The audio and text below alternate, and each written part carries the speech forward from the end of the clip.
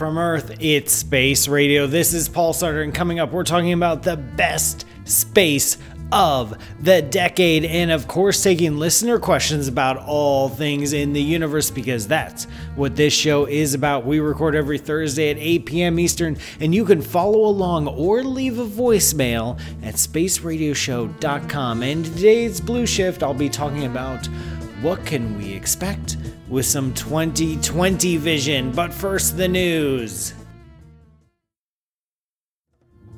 Hello, Space Cadets. Welcome to Space Radio. I'm Paul Sutter, astrophysicist at Stony Brook University and the Flatiron Institute, and for the next half hour, your agent to the stars. We've got an exciting show for you today where we talk about all things space, astronomy, astrophysics, rocketry. If it's above the Earth's atmosphere, it's in this show's universe. This show lives on listener questions. We record every Thursday at 8 p.m. Eastern here in Spaceman Studios in New York City. So leave a voicemail at spaceradioshow.com to get yourself on the air. You can also follow along with our Space Cadets tuning in live from around the world, including but not limited to Howell, New Jersey, Washington, D.C., Pell City, Alabama, and Chicago, and more. Check out spaceradioshow.com for the links to the YouTube and Twitch live streams. I will take questions that you send there too. Seriously, folks, I've prepped basically no material at all, and that's how this show works. You're in charge, except you're not. But get those questions in.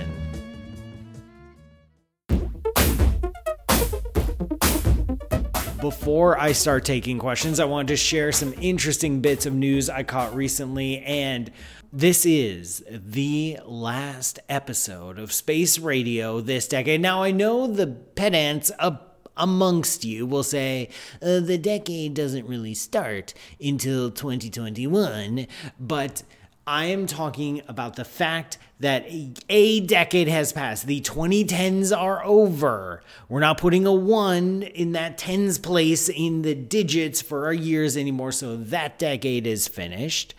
And there was some major stuff. It was a very momentous decade. For example, this decade saw the launch of Space Radio, and that's worth celebrating and remembering, at least among this circle. I would think so, and that maybe it's just me. Okay. Other important things happened, like detecting gravitational waves for the first time. This is back in 2017. Over 100 years ago, Einstein predicted the existence of gravitational waves, and he was like, yeah, but we're never gonna see them. I mean, come on, guys. But I'm Einstein. I gotta write this down. I gotta write another paper about this. 100 years later, we proved Einstein wrong by proving him right. We did do it. Take that, Albert. But we found exactly what he predicted we would find. And we saw two black holes merging through their gravitational waves. That's just awesome. We saw thousands of new exoplanets through the Kepler Space Telescope mission. Worlds orbiting other stars of all sorts of shapes and colors and sizes. Okay, the shapes are mostly round, but you get the idea. Thousands of them. We think there's somewhere around 1 trillion planets in the galaxy. And we just barely scratched the surface, but this was the hot decade. This was the hot decade for exoplanets. And there was Planck, the Planck mission, opening up the cosmic microwave background, revealing it in detail that no one has ever measured before. There's a special place in my heart for the Planck mission and its observations of the earliest, oldest light in the universe, because I was a member of the Planck team. I was a cog in that machine, doing some of the data analysis, making those maps, getting that juicy cosmological data out. That was fun. That will always hold a special place in my heart. We've got the New Horizons mission blasting by Pluto. It spent 20 minutes near Pluto. It took 9 years to get there, and it didn't even take its coat off before leaving again. How rude, but we'll give it to it. That plucky little spacecraft is still traveling beyond the bounds of our solar system, uncovering new worlds. It sounds like an intro to Star Trek, but no, this is New Horizons. And also the Voyager probes made it past the boundaries of into interstellar space. Congratulations, humanity. We are officially an interstellar species. We did it. We did it. The sun could blow up tomorrow and we will have a legacy in the form of two hunks of metal hurtling through the endless void between the stars. You know what? As legacies go, that's not so bad. We've got finding building blocks of life on other worlds with the Rosetta mission, looking at comets, looking at asteroids. We've done so much around our solar system, confirming that there is liquid water in the icy moons of the outer world. No, Nancy Graziano on the Space Cadet YouTube channel, I will not forget about asteroid Bennu and our exploration of it with the OSIRIS-REx mission, currently doing whatever it's doing over there, checking out that big chunk of rock. Man, there's more news to share. There's more. It's just, I gotta get to spaceflight. Okay, I'll do spaceflight after the break, I promise. So we're not gonna have a conversation right now. Sorry. No, this is the year-end episode, folks. There are no rules. There is no pattern. What do you think is gonna happen? This is the end of the decade. We gotta let it loose. We gotta let it fly. And speaking of letting it fly, how about SpaceX and Blue Origins and reusable rockets, making it cheaper to go into space? That was a 2010s thing. That will go down in the 3,000 years from now in the Wikipedia summary of 2010s. There'll be one little bullet point. Oh yeah, and we figured out this whole reusable autopilot landing rocket thing. Hopefully it leads to something good. We'll find out in the 2020s, I suppose. In the interstellar visitors, oh my gosh, the space cadets are blowing up here, giving me ideas of what happened in the past decade. Yes, the interstellar visitors. We've got Oumuamua, which I love saying. It's a Hawaiian word roughly translating to scout, which was the first confirmed interstellar object entering through our solar system. By the time we spotted it, it had already blown by in its loop around the sun. It is still in our solar system, but it's way out there past Jupiter already. And it's really tiny, so it's hard to see. So that's all we got. But then it had another friend come by this year. The name is escaping me, and I'm sure the Space Cadets will help me out with the name of the second interstellar visitor this year that came by this year. So we got two in one decade confirmed interstellar objects. Man, yeah, Nancy Graziano, this is so much fun. The Space Cadets are giving me so much cool ideas because going back to the reusable rockets with SpaceX, not only do we have the launches, but like with the attached booster thing, and then the boosters detach and then they land themselves, and it's like, wow, this is the future, except it's the present and now it's the past, which I understand is a little bit confusing, but that is the nature of time. We've got a transit of Venus in 2012, which if you're interested in transits of Venus, that was a momentous event. Borisov, thank you, Nebula, over on YouTube. Borisov is the interstellar comet that we spotted this year. Wow. Whew. I'm out of breath. Greg, do you see me? Do you see me? I'm exhausted. I had so much excitement over the 2010s. It was a good decade for space. I feel good about the 2010s and what we've learned and what we've accomplished and what we've built. Pat yourself on the back, humanity, because the 2010s that's going to go down in the history book. But you know what? This isn't all my show. It is all my show, but people send me questions, and just because it's the end of the decade doesn't mean that we can ignore questions, right? So let's go. We've got a voicemail ready to go. Hey, Greg, would you play that tape for the last time this year? Hello, can gravitons be the size of a Planck unit? And if gravitons are floating by themselves in the universe, could that be the source of dark matter? All right, thanks. Ooh, really fun question, asking about gravitons and dark matter and just what are they. So if you've never heard the word graviton before, it's time for a little lesson. Every one of the forces of nature has, you can view it this way, a particle that carries it around. So there's a bunch of light hitting your eyeballs that let you see right now. That light is carried by a particle called the photon. Another force of nature, the strong nuclear force, is carried by a set of 8 particles known as the gluons, because guess what they do? They glue particles together. And then the weak nuclear force gets 3 carriers called the W and Z bosons. W is for weak, Z is for Z far out of ideas. But that's what it is. The fourth force of nature is gravity. In a fully developed magical quantum worldview where gravity has a quantum mechanical description, the force of gravity will be carried by a particle called the graviton. We do not have a quantum description of gravity. It's something we've been working on for, 70 years now, and various fits and starts, and we've had some ideas in a bunch of blind alleys, and that's a whole different discussion. Right now, in our understanding of gravity is not carried by a particle like the other forces are. Instead, gravity is due to the bending of space and time itself. This is Einstein's general relativity, the same thing that gave us, the gravitational waves. But we want to have a quantum description of gravity because all the other 3 forces of nature have a quantum description. So why isn't gravity playing along? Well, it's complicated. We believe that if it did have a quantum description, there would be this particle called the graviton, but we don't have that quantum description. So maybe there isn't a graviton, but maybe there is, and it's just really messy.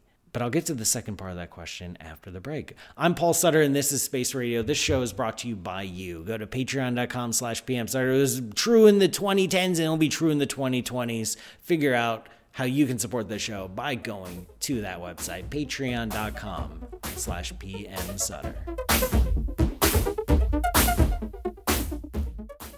Support for 90.5 WCBE and Space Radio comes from Thompson Hine, a business law firm serving clients for more than a century. Thompson Hine provides innovative client service through SmartPath, a smarter way to work, predictable, efficient, and aligned with client goals. More information about the firm at thompsonhine.com.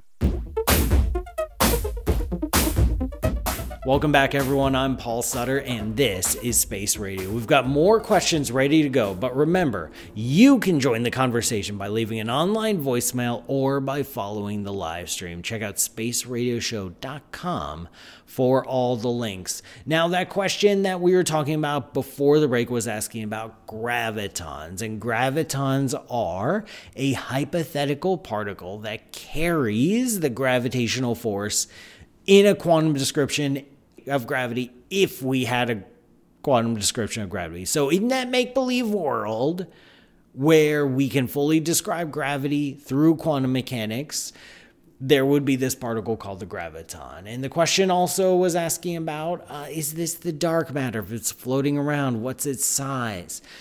If the graviton exists, it would be massless. It would have no mass at all.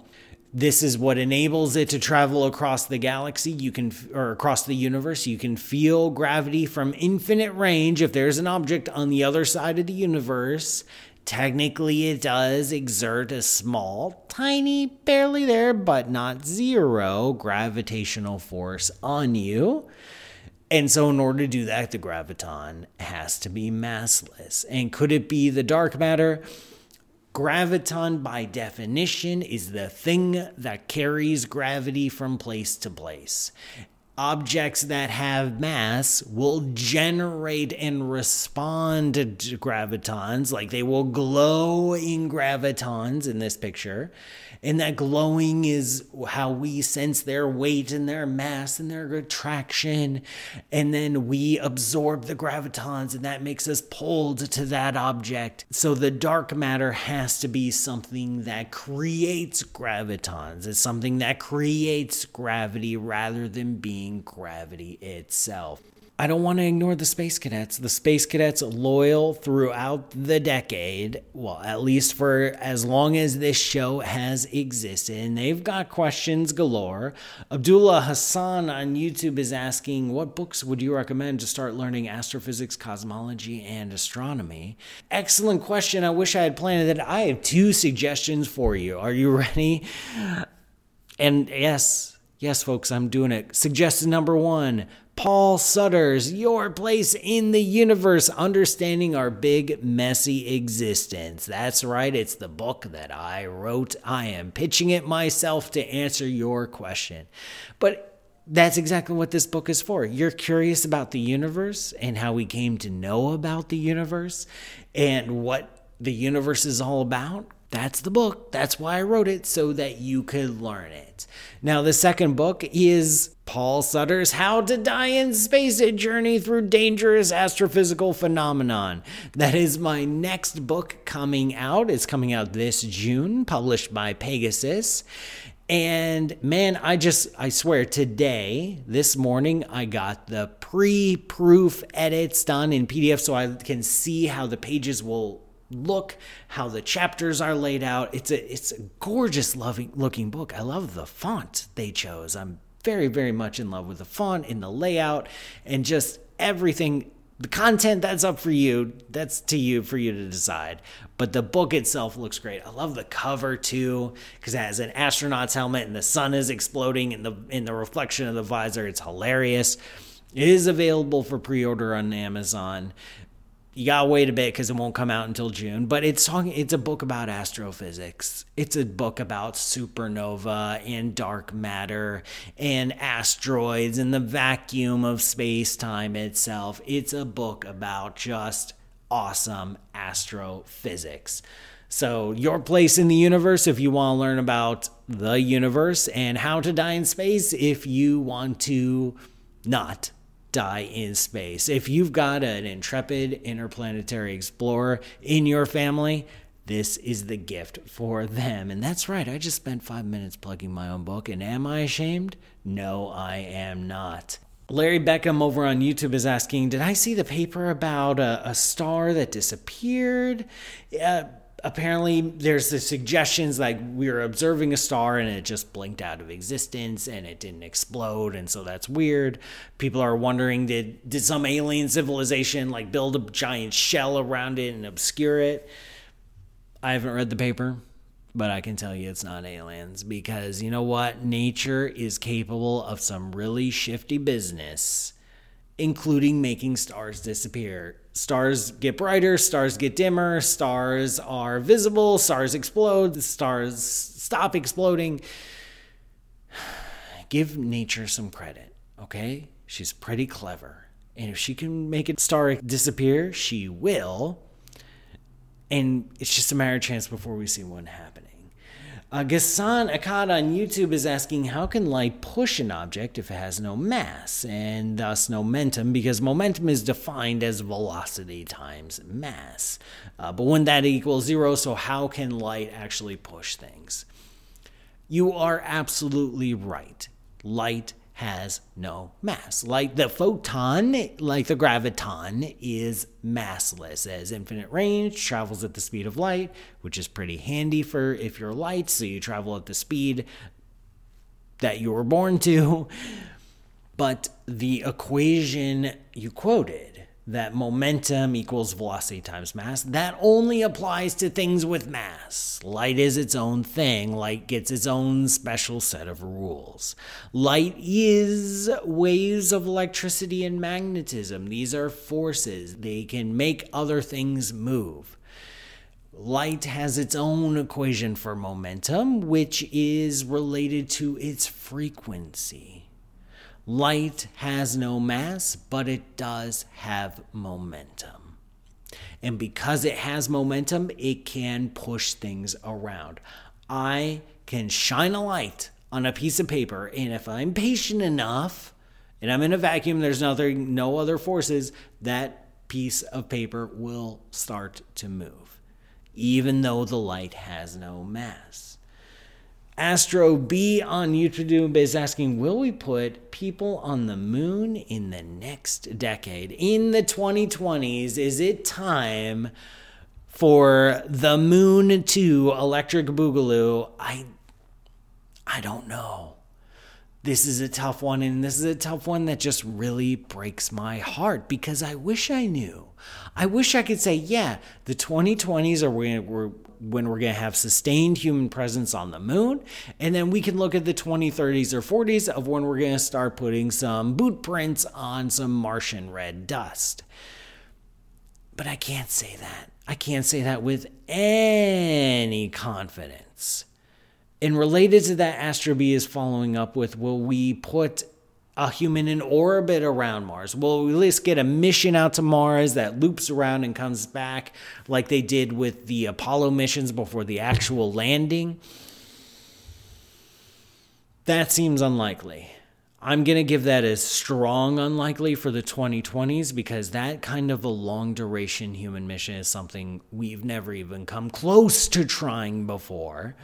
And when it comes to the moon, the best I can get out is, I hope so. We're almost out of time today on Space Radio, but before we go, it's time for the Blue Shift.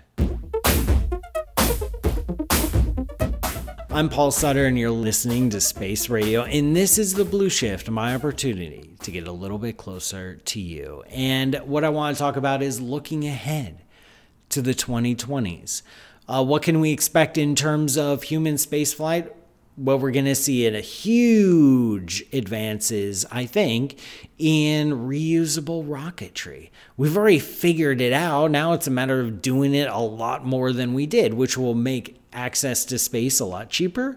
And who knows what that will bring. The first stab at this is things like the Starlink program to bring worldwide global internet connectivity. But what else, what we might do with increased and cheap access to space?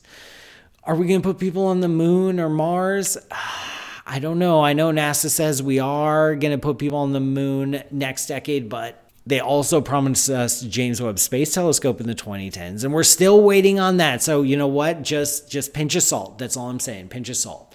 When it comes to astronomy, I think we're going to be digging really deep into exoplanets. I feel like the 2020s are going to be a decade when we will find an Earth-like planet around the sun-like star, or at least a few of them, and some candidates where we can get some measurements of their atmosphere to see if there's any signs of life. I think that's going to go down this decade.